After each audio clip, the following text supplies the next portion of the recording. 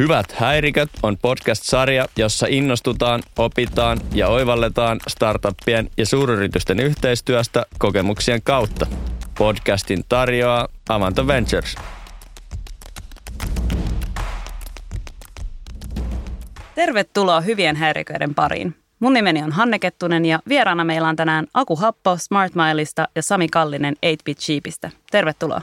Kiitos. Kiitos. Mahtavaa, kun pääsitte paikalle. Kerrotko Aku pikkusen alkuun SmartMilesta? Joo, SmartMile on perustettu 2,5 vuotta sitten Hollannissa ja lähdettiin ratkaisemaan verkkokaupan pakettien vastaanottamisen ongelmaa. Ja nyt ollaan livenä 5 kaupungissa 2 maassa ja meidät näkyy yhteiskäyttöisten pakettiautomaattien muodossa tuolla kaupoissa ja verkko-ostajana voit ohjata oman pakettisi sinne, minne haluat meidän palvelun avulla. Mahtava palvelu. Hei Sami, sulla on käsissäsi vähän tuoreempi tapaus kuin 2,5 vuotta. Kerrotko vähän 8-Bit Cheapistä? Joo, käytännössä ollaan oltu nyt kasassa syksystä alkaen. Siis perustin firman vuosi sitten, mutta tässä konstellaatiossa, mitä me nyt tehdään, niin ollaan oltu syksystä saakka. Meitä on 5 kokenutta digitoimijaa. Me kutsutaan itsemme full stackiksi, eli koodaamisesta strategiaan. Ja meillä on portfolio, jossa on useitakin tuotteiden siemeniä, joita me kehitetään, mutta sitten me myös tehdään konsultointia. Eli jeesataan isoja brändejä vaikeiden ongelmien äärellä. Aika paljon asiakasdataa ja dataa ylipäätänsä ja optimointia ja digiliiketoimintaa. Yes. Ja tänään puhutaan nyt tässä pyhässä kolmikannassa niin sanotusta Innovation Challenge-ohjelmista, eli tällaisista suuryritysten järjestämistä startup-kilpailuista, kisoista, haasteista. Rakkaalle lapselle on monta nimeä ja tosi monta muotoa, mutta perusajatuksena se, että jollain tavalla kutsutaan joukko startuppeja ikään kuin kisailemaan siitä suuryrityksen korporaation projektista. Ja teillä on kummallakin näistä kokemusta. 8-Bit Cheap on ollut yhdessä, jonka voitti, joten se lasketaan hyväksi kokemukseksi. Ja SmartMile teillä on aika paljonkin erilaisia kokemuksia. Niin kerrotteko lyhyesti vähän, että missä olette ollut ja milloin suunnilleen ehkä, Aku, jos aloitat? Joo, ollaan oltu useammassa ja nyt tietysti niistä voitoista on kiva puhua. Eli vuosi sitten alettiin voittaa. Voitettiin peräkkäisillä viikolla Open Smart Commerce Suomessa ja Rotterdamin Mobility Lab Hollannissa. Ja sitten ollaan pärjätty tuolla Retail Tech Hubissa Saksassa, eli ne on 3 meidän tuoreinta juttua, mutta sitä edelsi pitkä harjoittelukausi ennen kuin opittiin vähän, mitä niistä haetaan ja miten niissä toimitaan. Palataan niihin oppeihin kohta. Sami, missä te olette ollut mukana? Joo, niin kuin kerrot, niin oltiin tässä ihan muutama kuukausi sitten Keskolla sellaisella Future Loyalty Challenge-kiihdyttämössä ja mentiin ja voitettiin se. Ja koska me ollaan käytännössä oltu kasassa muutama kuukausi, niin toi on nyt eka ja se meni todella hyvin.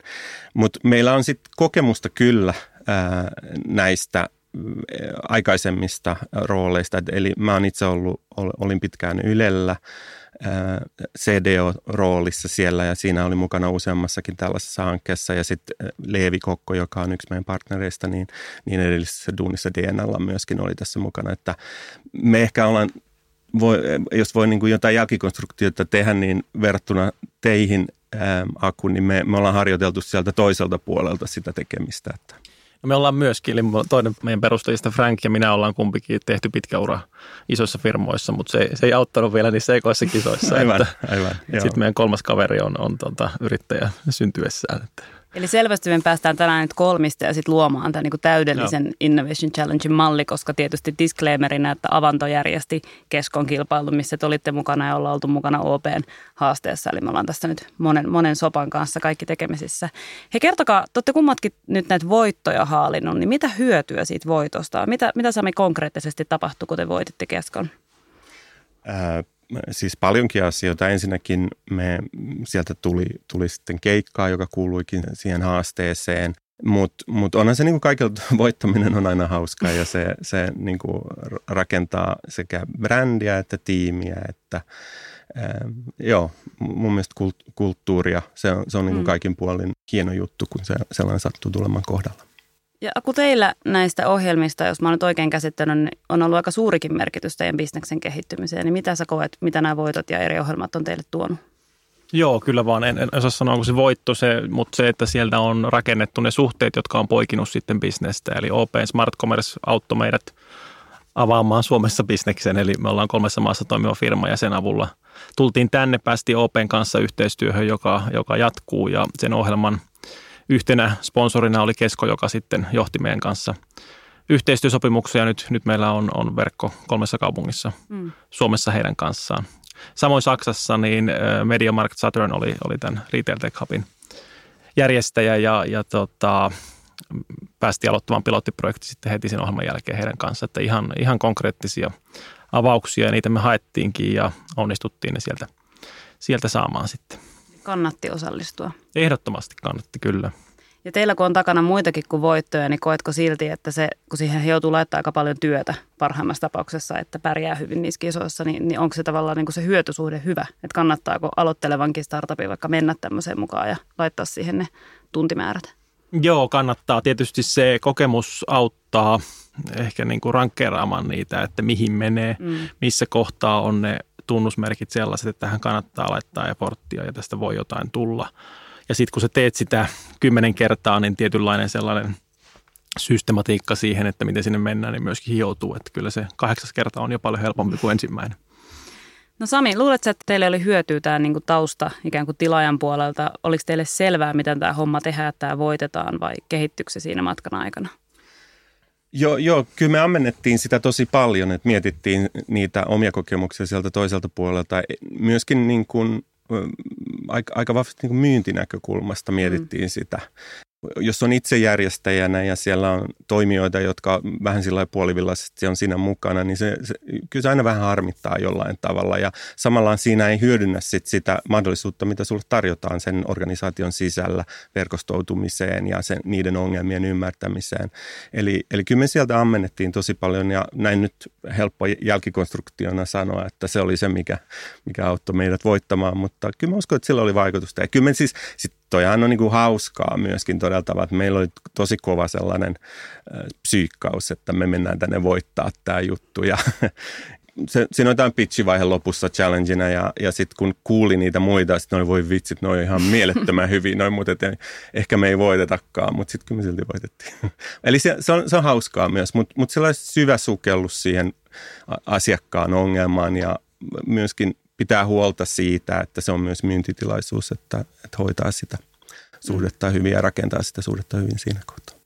Onko teillä ollut samanlaisia kokemuksia, että onko ne ollut tämmöisiä pitkiä? Toi oli viikon stintti, toi Keskon ohjelma. Onko ne ollut lyhyempiä vai pidempiä? Ehtiikö siinä tosiaan sitten tavata paljon sitä asiakasta vai? On ollut pidempiä, eli tämä Retail Tech Hub oli useamman kuukauden ja sitten Open Smart Commerce oli viikon, mutta me oltiin pystytty sitä pohjustamaan ja tunnettiin samalla tavalla niitä taustoja ja sitä niin kuin tavallaan strategisempaa puolta. Ja sitten siitä poikinut yhteistyöhanke oli tietysti pidempi, mutta se sai alkunsa sieltä. Että ei siinä viikon ohjelmassa hirveän pitkiä rakenneta, vaan se on nimenomaan just valmistautumista siihen, että saa ne palikat kohdalleen ja sitten se pitsi on semmoinen, että sillä mennään eteenpäin ja pärjätään. Mutta pohjatyötä on pitänyt tehdä paljon, että tuntee sen firman, joka sitä järjestää ja sen strategian ja jos se oma tekeminen tuo siihen puuttuvan palasen, niin silloin ollaan hyvällä tiellä. Tuo on muuten ihan totta. Itsekin ollut tällä, mikä puoli pöytää tämä nyt sitten on, joka näitä järjestää ja fasilitoi, niin siinä on ihan merkittävä ero, että kun on tiimejä, jotka on niin kuin selvästi valmistautunut viikkoja, jopa kuukausia siihen, että ne niin kuin tietää, mitä ne meinaa tehdä, ja sitten tulee paikalle oikeastaan lähinnä just saamaan sitä naama-aikaa asiakkaan kanssa ja valmistelee pitchiä. Ja sitten on porukoita, jotka saattaa tulla ikään kuin ne niin kuin maanantaina kuuntelee, että mitä täällä piti tehdä, niin kyllähän siinä on niin kuin kilometrin ero, että se, joka on valmistautunut hyvin, niin se pärjää myös yleensä tosi hyvin ja saa tosi paljon irti siitä viikosta. No mitä se viikon jälkeen tapahtuu tai pitäisi tapahtua? Minkälaisia kokemuksia teillä on? Onko se sitten kaikki vaan niin kuin ohi ja verhot laskeutuu? Ei, työ vasta alkaa sitten. Sitten on niin kuin tavallaan, se viikko meillä esimerkiksi on käynyt niin, että meidän on pyydetty hakemaan. Ja sitten tavallaan me ollaan niin kuin Saran kanssa siellä samalla viivalla ja sitten sieltä pitää niin kuin seuloutua. Että on saattanut olla lupaava alku, mutta kuitenkin on niin kuin ohjattu sinne, että tämä on se tapa, missä näitä seulotaan ja se on myös hyvä tapa siinä mielessä, että myöskin sen ison yrityksen puolelta sitä päätöksentekoa saa kiihdytettyä, kun siellä on 10 startuppia kerralla ja sitten voi olla, monesti on niin kuin monta samantasoista firmaa sitten vähän niin kuin kilpailemassa. Se on tietyllä tavalla markkina- tai huutokauppatilanne, että samat firmat, joita oli vaikea tavoittaa puhelimella paria viikkoa ennen, niin sitten olikin siellä pitsin jälkeen kisaamassa. Mutta siitä se vasta alkaa, että sen jälkeen pitää olla sitten kyllä tosi aktiivinen ja rakentaa sitä niin kuin mitä tahansa tavallaan bisnessuhdetta, että perustuu luottamukseen ja rakentaa sitä pikkuhiljaa, niin sitä kautta se etenee. No tuohon liittyen nappaan tuosta vähän kiinni, niin korporaatioiden näkökulmasta tai suuryritysten näkökulmasta, niin siinähän on usein monta vaikeaa asiaa, varsinkin jos ollaan ekaa kertaa liikkeellä, että miten se yhteistyö lähtee sitten siitä oikeasti eteenpäin. Niin Sami, kun sä oot ollut mukana siellä tilaajan puolella niin sanotusti paljon, niin miten teillä on yleensä valmistauduttu tai onko se ollut sun mielestä riittävää, että sitten sen ohjelman jälkeinen elämä, että miten ruvetaan tekemään töitä niiden tiimien kanssa, jotka valikoituu? Joo, siis kun mä olin silloin 2000, olisiko se ollut 14, kun ekaa kerran Ylellä tehtiin, Anssi Kumulainen veti sitä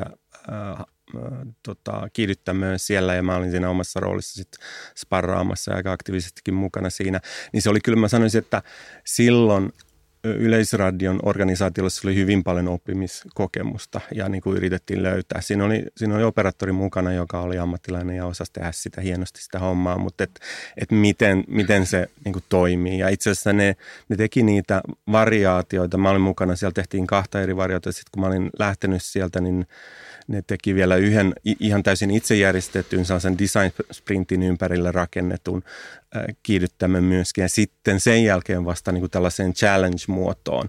Eli tuossa niissä ensimmäisissä ei ollut sitä niin kuin voittajaa, joka saa jonkun tietynlaisen niin kuin potin tai yhteistyön vai sellaista, vaan siinä ne oli myöskin hyvin vahvasti niin kuin etenkin siinä kassaversiossa sidoksissa tällaisen klassiseen kiihdyttämöön, jossa se kiihdyttämöoperaattori on myös osallisena ja silloin oma panos niissä osallistujissa. Ja mä sanoisin ehkä niin kuin pitkä vastaus, mutta mä sanoisin, että ehkä siellä niissä ekoissa se jälkeinen elämä ei ehkä ole toteutunut kauhean vahvaksi.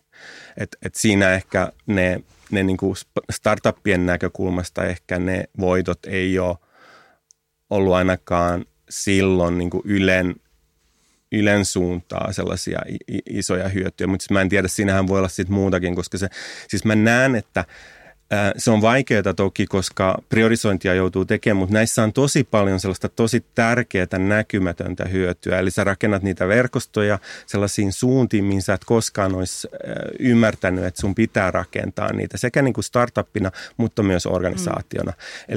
Eli organisaationa Yle kyllä oppi siitä ja sai tosi paljon. Sitä konsepteja olisi voinut ehkä kehittää enemmän niin, että niillä startupeille ja Ylelle jäisi vahvempi suhde. No jos te olisitte nyt itse uudestaan vaikka korporaatioasemassa järjestämässä tällaista, niin mitä te pistäisitte ekana kuntoon? Mikä pitää tehdä hyvin, että tulee hyvä ohjelma?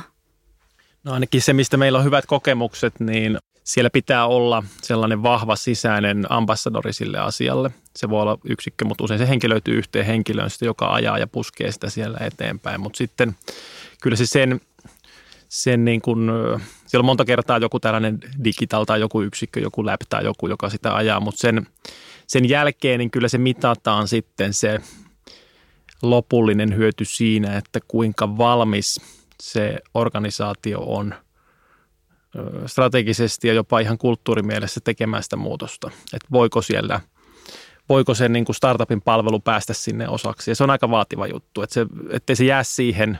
Voi tehdä hackathlonia ja avata rajapinnat ja seuraavalla viikolla ei ole niin kuin mietitty, että kuka niitä hyödyntää. Tai voi tehdä challenge ja saa hyvää pöhinää ja somenäkyvyyttä, mutta siitä ei tule mitään. Mutta vasta sitten, jos se iso organisaatio on niin kuin aidosti tarvitsee sitä ja on myöskin valmis vastaanottamaan muualla kehitettyä. Se vaatii aika paljon oikeanlaista kulttuuria. Ja sitten joku vielä sitä boostaa siellä, niin se voi lentää. Mutta startupilta se vaatii vielä ehkä enemmän, että ymmärtää sen.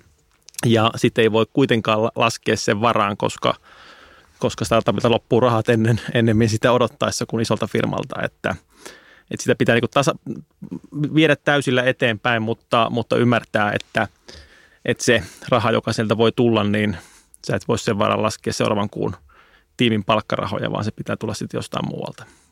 Toi on muuten totta, toi hankinnan prosessi on niin kuin aika usein semmoinen kulminaatiopiste, että ihan jonkun matkalaskujen saaminen startupeille takaisin voi joskus olla aika pitkä tie, että siinä kohtaa ehkä tämä niin kuin kahden maailman ero on aika suuri, että sille suuryritykselle se niin kuin 90 päivää maksuaikaa on normi ja sitten startuppi siinä ajassa ehtii kaatua, kun se odottaa niitä rahoja.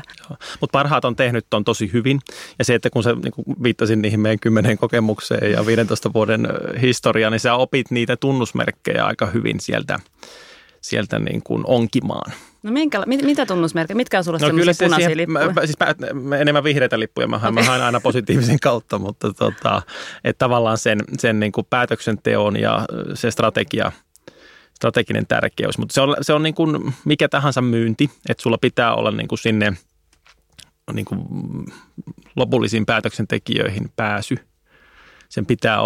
Sen hetken pitää olla sellainen, että se toinen myös tarvii sitä. Ei vaan startuppi, vaan sen pitää olla niin kuin tosi tärkeää, että se tuo jonkun puuttuvan palan tai sulkee jonkun mahdollisuusikkunan, jos se iso firma ei siihen tartu. Ja sitten tietenkin se sun oman niin kuin, value proposition pitää olla niin kuin todella uniikki. Ja kun ne kaikki täyttyy, niin silloin se lähtee etenemään hyvin, mutta se pitää kyllä niin kuin tarkkaan analysoida ja heti jos niitä punaisia lippuja siellä viuhuu, niin sitten miettiä, voiko sitä korjata vai pitääkö hakea muita metsästysmaita. Joo, hyvin samaa mieltä. Mun mielestä ehkä nämä on ehkä aika itsestään selviä asioita, mutta siinä alkuvaiheessa on tosi tärkeää, että se ongelmakenttä mietitään läpi selkeästi ja se kommunikoidaan myös niille startupeille, että ne oikeasti tuo jotain, joka on jo relevanttia siinä kontekstissa. Eli sitäkin on nähnyt, että se on ollut vähän liian veik ja silloin se hyödyn saaminen vaikeutuu. Ja sitten siinä on loppuvaiheessa tosiaankin mistä puhuitte, että jos millään vaan pystyy varmistamaan, että ne hankintaketjut kaikki sitten mahdollistuu. Ja siis parhaimmillaan tällaisessa keississä niin on sitten joitakin polkuja valmiina jo avattu, miten voi lähteä tekemään sitä yhteistyötä. Niin se on ehkä selkein tästä näkökulmasta. Ja sitten siinä, jos viittaa vielä tuohon edelliseen esimerkkiin, niin siinähän on omat vaikeutensa sitten, kun se on julkinen ja julkista hankintaa ja kaikkea tällaista. Ja ehkä mä en nyt voi arvailla, että se on Komulaisen Anssin juttua, mutta nehän siirtyi tällaisen siis Beta Labsiin. Mulla menee ehkä sekaisin ne termit, mutta on sellainen labi, jossa ne niin kuin menee hanke kerrallaan. Sinne voi pitchata ja yhteistyössä tehdään. Ja se ehkä sopii heille niin kuin paremmin kuin tollainen muoto. Mutta kyllä varmaan voisi myös kehittää niin, että se sopii niin kuin kaikki. Mutta ehkä se alkupään ongelmanasettelu ja sitten se loppupään toteutuminen, että se on niin kuin varmistettu siinä legacy-organisaatiossa. Joo. Tosi, tämä nannaa korvilleni, koska tätä samaa mekin aina saarnataan tuolla markkinalla.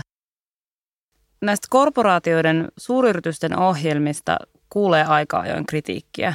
Niistä puhutaan, että ne on innovaatioteatteria, just sitä pöhinää, mistä sä Aku puhuit. Ja mä tunnistan sen, mistä siinä puhutaan. Toki siinä on niin kuin vähän sitäkin elementtiä. Mutta toisaalta myös kuuluu välillä kritiikkiä niistä tämmöisistä niin kuin perinteisimmistä startup-kiihdyttämöissä, missä ei välttämättä ole, on vaikka 3 kuukauden ohjelma, mutta ei välttämättä ole asiakkaita samalla tavalla mukana. Ja niistä sitten taas koetaan, että siinä sitten ehkä on niin suuri se suora myyntihyöty. Niin mitä mieltä te olette näistä kritiikeistä, että onko tämmöiselle ohjelmamalliselle tekemiselle paikkansa ja mitä pitäisi välttää? Mikä on se kritiikin aihe siinä? No se, mitä mä ainakin tunnistan, niin on varmaan, että tämä on niin uutta juttua. Ja aina kaikki uusi kiinnostava vetää puoleensa sitten toisia ja nyt niin kuin tavallaan siellä on enemmän yrityksiä on ryhtynyt tähän, joka on vain positiivinen asia. Molemmat oppii siinä ja se menee eteenpäin. Että sama kuin joka hommassa, että ei ole mitään taikanappia, että kun jonkun kiihdyttämön pystyttää, niin se on automaattisesti loistava, vaan se sama työnteko siellä on sisällä ja pitää niin kuin selvittää, että mitkä ne motiivit sinne on lähteä ja mitä siellä taustalla on ja mitä ollaan valmiita tekemään ja näin. Että en mä siinä näe muuta kuin tavallaan se liittyy siihen sen niin kuin skenen kypsymättömyyteen tietyllä lailla. Mitä Sami, mitä sä koet? Onko innovaatioteatteria vai hyödyllistä? On, mutta eikö tämä ole niin kuin aika tyypillistä, jotka liittyy näihin niin kuin hypetysjuttuihin? Hypetetään me sitten startupeista tai AIsta tai mistä tahansa. Siinä on aina elementtiä, sinne kertyy paljon sellaista hypettäjäporukkaa, jotka sitten saattaa helposti mennä lapsi pesuveden mukana. Et mun mielestä on hyvä olla niin kuin tosi hereillä sen suhteen ja hyödyntää sitä, koska siinä on hyötyä myöskin, se kiinnostaa ihmisiä sitä kautta, mutta et niin kuin varjelee sitä substanssia koko ajan, että siinä on niin kuin oikeasti jotain muutakin kuin pelkkää jotain pöhinää. Et sinänsä mä oon samaa mieltä, että se on hyvä asia, että ihmiset on kiinnostuneita, mutta kyllä me näitä niin kuin hype-cycleita ollaan nähty aika paljon jo tähän mennessä, niin että ei olla myöskään naiveja niiden suhteen.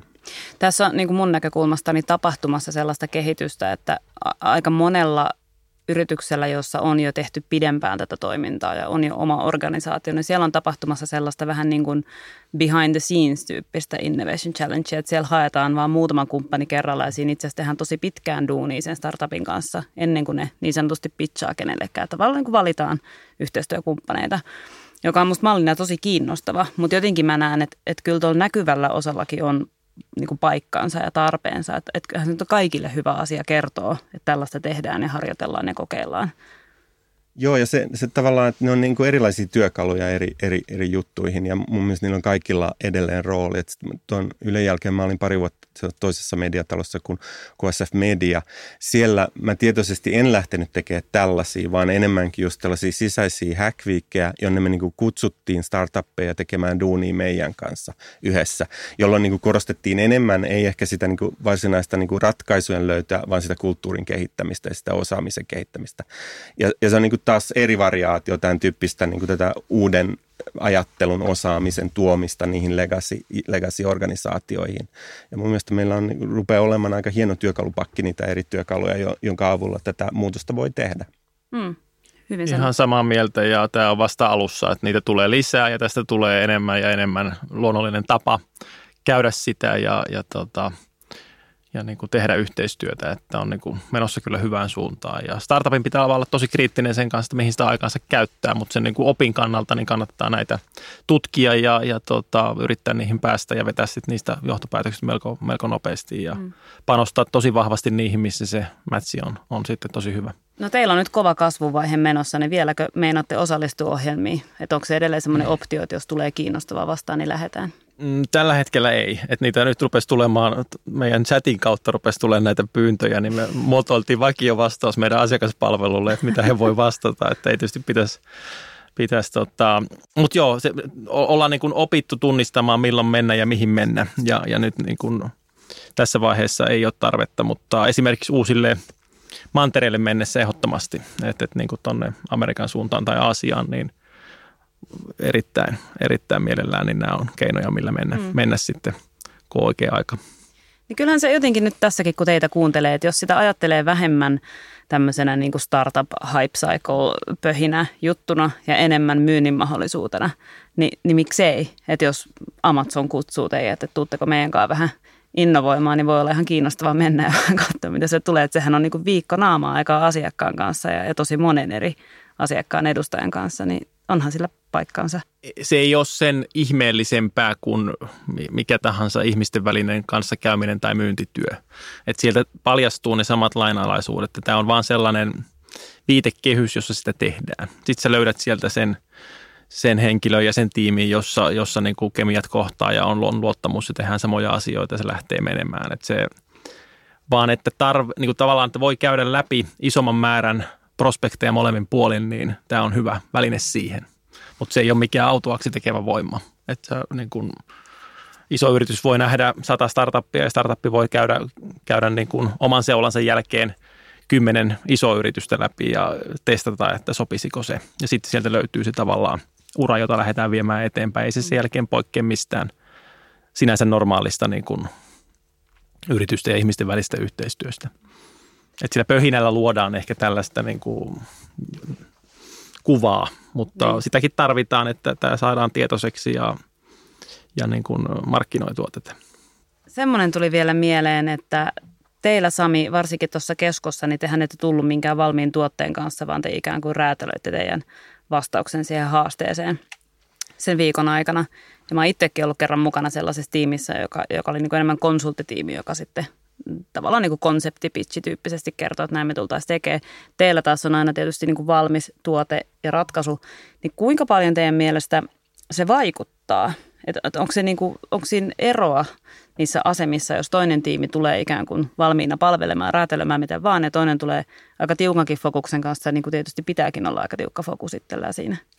Mä jäin itsekin miettimään koska me oltiin tosiaankin ainoa keissi siinä edellisessä, jotka tuli sinne ja räätälöi sen ratkaisun sen viikon aikana. Itse asiassa, kun aikaisemmin Aku puhui siitä, että miten he yleensä tekee sen, niin me tehtiin se muuten samalla tavalla, että me syvennyttiin tosi paljon niiden strategian ja niiden ongelmiin, mutta aika pitkälle itse asiassa rakennettiin se ratkaisu sen viikon aikana. Me ajateltiin sitä design sprinttinä ja rakennettiin ja käytettiin niitä siellä sitten niinku erilaisina inputteina siihen design-työhön ja tehtiin yksinkertainen ratkaisu, mutta tosi niinku tiukasti istui niiden ongelmaan.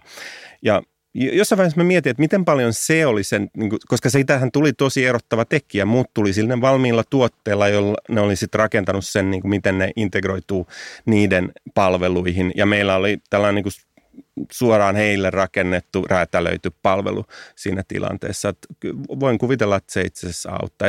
Mutta se oli kivaa ja se oli hauskaa, koska se tapa tehdä siellä oli aivan loistavaa. Siis meitä oli 3, 5 oli paikalla koko ajan, 4 kävi vähän pienemmällä frekvenssillä, mutta me niin kuin tiiminä tehtiin, se oli ihan todella siistiä duunia.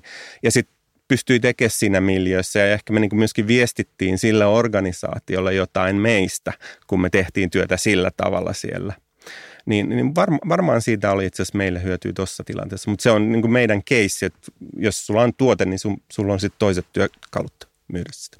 Kyllä samaa mieltä, mutta kyllä se tuotekin pitää tuoda sitten tavallaan sitä kumppania vastaamaan, että kyllä me ollaan tehty myöskin meidän peruspalikoista, niin aina siinä on niin kuin co-brändäystä ja muuta mukana, että se nostat sen sieltä ja sitten ehkä tärkeää on se, että osoitat sen, että se mitä esitetään niin on skaalautuva, että tämä ei ole vaan tämmöinen niin kuin tähän torstai-iltapäivään tehty hetken hurma ja tämä ei monistu mihinkään, vaan siellä taustalla on sitten prosessit ja kone, joka skaalautuu, mutta totta kai se pitää tehdä niin kuin sen vastaanottajan näköiseksi ja sillä tavalla niin kuin erottua. Joo, ja se riippuu varmaan tuotteesta tosi paljon, että millä sä tuut, mitä sä voit tehdä tavallaan, että jos sulla on joku hardis-tuote, niin se rajoittaa ehkä toisella tavalla kuin teidän palvelu. Mutta kyllähän se on just näin, että tuomaristossa aina kun näitä keskusteluja käydään, niin painottuu toisaalta se, että kuinka paljon tämä ratkaisee oikeasti nyt jonkun meidän ongelman, että kuinka niin kuin nappiin se oli, kuinka räätälöity meille. Mutta toisaalta, jos se räätälöidään sen viikon aikana, niin sitten puuttuu kaikki track recordi. Sä et pysty mistään katsoa, että onko tämä tehty aikaisemmin, toimiiko tämä versus sitten taas tuote tai palvelu, mistä voidaan sanoa, että tällä on 500 000 käyttäjää ja tämä toimii näin hyvin Australiassa ja nyt me voidaan tuoda se Suomeenkin. Et varmaan niin kuin mahtuvat kumpikin samaan ohjelmaan, mutta toki siinä tulee vähän semmoinen erilainen arviointi. Jos teidän pitäisi antaa yksi vinkki nyt tähän loppuun, mä jaan summan mutikassa, että Aku antaa startupille vinkin ja Sami antaa korporaatiolle vinkin. Maailman parhaan yhteistyöohjelman rakentaminen. Mikä se olisi? No ohjelman rakentamisvinkki on kova, mutta ylipäätään näissä niin kyllä se be humble but be bold toimii hyvin, että sun pitää rinnastaa itsesi myöskin siihen isoon firmaan, eikä mennä kyselleen sieltä apuja, vaan sanoa, että meillä on tämmöinen juttu, joka näyttää sopivan tuohon teidän strategiseen ongelmaan, että eiköhän ratkaista tämä kimpassa ja silloin sieltä voi tulla se yes-vastaukseksi. Tosi hyvä neuvo. Sami. Niin oliko neuvo nyt operaattorilta tai eikö Enterpriselle? Joo. Isommalle yritykselle. Joo, mun neuvo on, että ottakaa yhteyttä 8-bit chippi, niin voimme jeesata. Missä vai? Ei vaikka, siis se riippuu todella paljon siitä kypsyystasosta. Eli jos tämä on uutta ja tämä koko muutos on alkuvaiheessa, niin sitten aika rohkeasti ottakaa yhteyttä Hanneen ja rakentakaa hyvä ohjelma ja älkää olko liian peloissanne siitä, mutta kuunnelkaa niitä, jotka on tehnyt näitä paljon aikaisemmin. Ja mitä kypsempi se organisaatio on, niin sitä enemmän ehkä pitää ymmärtää ja räätälöidä sitä ratkaisua myös niiden tilaan. Että siinä niin kuin nousee sitten niin monia uusia näkökulmia, mitä pidemmällä ne on.